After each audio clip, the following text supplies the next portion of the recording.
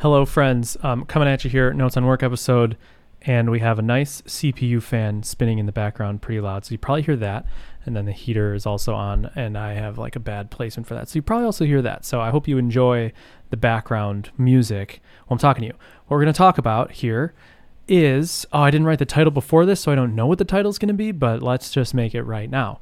So Josh just said this, like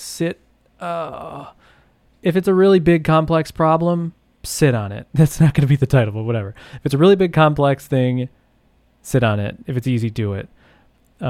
So let me set the stage here. Josh Hanley and I, he's number 2 at Laravel headquarters, and he, so him and I just got off a call because we're hashing out a PR to solve a problem in Livewire, and this is a problem that's existed for a long time, and we've never known the right thing to do, and we've talked about it a lot, and every time we've come up with these like crazy complex solutions, and they're just so like scary that I think naturally we just don't do them, but also we're too scared to do them. And then after enough sitting on it, we've just been like, okay, well, what if we just do this? Wait, actually, why don't we just do this? And then we arrive at something really simple and easy and clean. And that's what we just did. The PR took no time at all. And this is hopefully by the end of this week, this feature is going to be in Livewire and deployed. But this is the problem. And if you're not in a Livewire, it doesn't matter, because this is a problem that just exists with any web app that has any sort of JavaScript in it.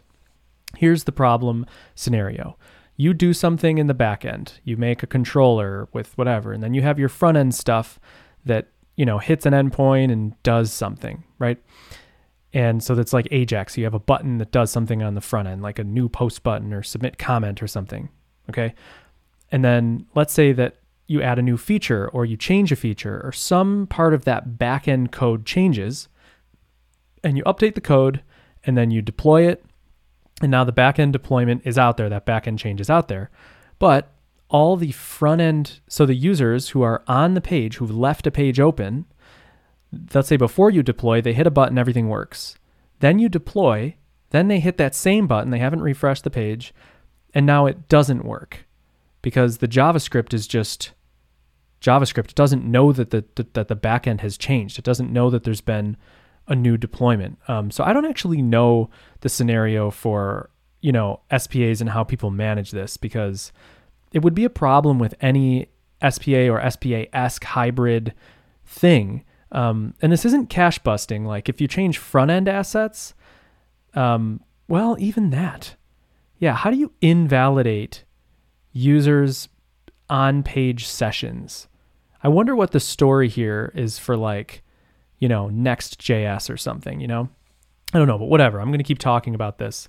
So if you do know the story, if you know a better way, hit me up on Twitter or whatever and let me know. But so that's the problem. Basically, some backend changes when you deploy them will break the current JavaScript sessions that people have. So people hit these weird errors. And so this probably happens like anytime you do a big deployment, there's like errors in your bug tracker that are there for a little bit, but then just subside over time. And that's because of things like this. And so this exists in Livewire in the same way, where like, if you have a Livewire component and somebody, goes in and changes a method on it or changes something about it, and then, they deploy it. Now a current user on the page tries to click a button that calls a method that doesn't exist anymore, and then they get an error. And then some error happens and triggers in the bug tracker, and then eventually they go away because that person hits that error and goes, this page is broken, it's weird, I'm going to refresh and see if it fixes it, and then that will fix it, and then they never experience it again. So that's the problem. And so we wanted a solution for this. Right now, if your session expires, like this is kind of another problem with just naturally, if you do JavaScript-y stuff and somebody leaves the page open too long and their session has expired, like just their Laravel session, and they go to do something and then you hit some 419 error and you have to account for that in your Ajax request or whatever. But a lot of like frameworks take care of this problem for you and prompt you with like, this page has expired, refresh, and then you do. So that's a thing. But anyway, we have that in Livewire. If your page is expired, we automatically show an alert that says, page is expired, refresh to, fix it, whatever it says. And then they hit refresh, or they hit OK on the alert. It refreshes the page and everything's good to go. But when we make internal changes to Livewire, sometimes we make non-breaking Livewire changes, but they actually break the current session. For example, if we add something to the Livewire payload that gets sent back and forth to the AJAX request, if we add or remove something and now there's code that expects that data to exist, we try to do things where, like, when we make changes, we try to account for that data not existing so that we don't break people's apps. But there's just times when you have to change the contract between backend and front end. Now, again, it's not a breaking change. Nothing about the Livewire public usage is changing, but internally it changes. And because Livewire exists across the stack, the front end and the back end, they get out of sync, and then this problem occurs. So we were barking up this tree of like, okay, we need to know, like, we can't just, like, what if we just use the Livewire version? Okay, we could do that. And we could send the Livewire version that started with the page down to the front end. And then every time a request is made, it gets sent to the back end, that Livewire version. Then the back end does a comparison, is like, did the front end load with a different version of Livewire? Okay, then, break the page, then tell them that they need to refresh the page. And we could do that. That would be the easiest thing to do. The problem with that is that if we did that, we update Livewire pretty regularly. Like, we release a new version, every 2 weeks to a month, I'd say. Sometimes more frequently, sometimes multiple times within a day, if it's a big, breaking change, or we did a new feature that we're iterating on or something. And in those cases, it's like, you'd be really hitting your users every single time Livewire updates, which is not ideal. So we decided, like, that's not the thing to do. And then we were like, okay, so for the cases where somewhere in userland, people change their components in such a way that it would break Livewire, break the experience, like, maybe we cache, or we, like, make a hash of the file, like, last modified time, and check if the modified times have changed. And if they have, then we, break the page. But then, like, that's really heavy handed. There's a lot of changes you could make that won't break the experience.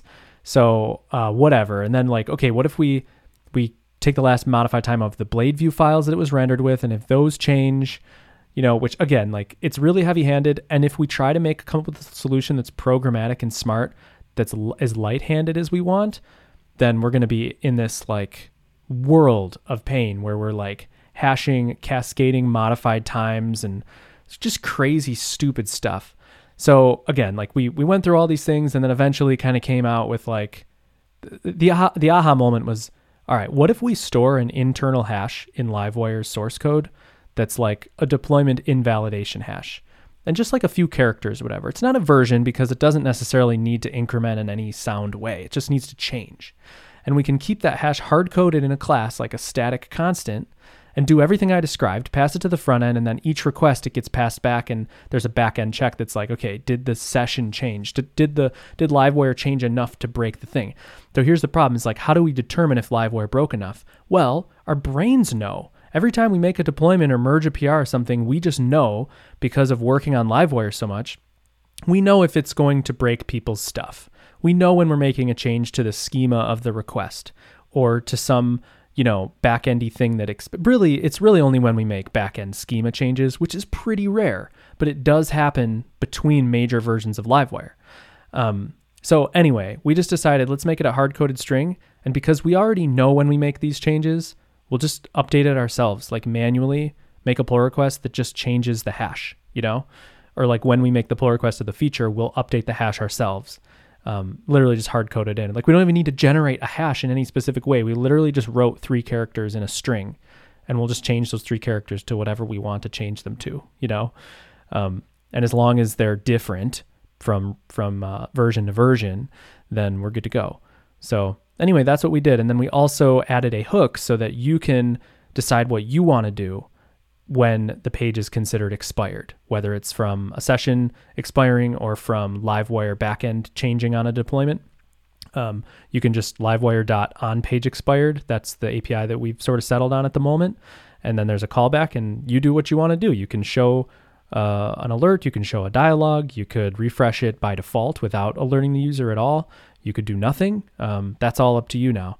So yeah, so good. This is something that we've wanted, and is going to help us. And it's just one of these are the little details that when you're just building a thing and getting it to work, you don't think about, and then they crop up over time, but it's not necessarily like a Livewire problem. It's like, well, this is like an app problem, but it really is. And we want to make the experience as nice and seamless as possible. And this is one of those things that we can do to do that. So there you go. I wanted to tell you about that, but I also really we got off this call and Josh was like, we both were like, this is one of those things where like we went on this huge journey and all of our ideas were really complicated and just felt horrible. And it forced us to sit on it long enough. We just decided just to keep sitting on it and revisiting it. And then one day it just kind of occurred to us a simpler way. And if we had just gone right down the rabbit hole in the first place, we would be worse off with a worse system that's more complex and less maintainable.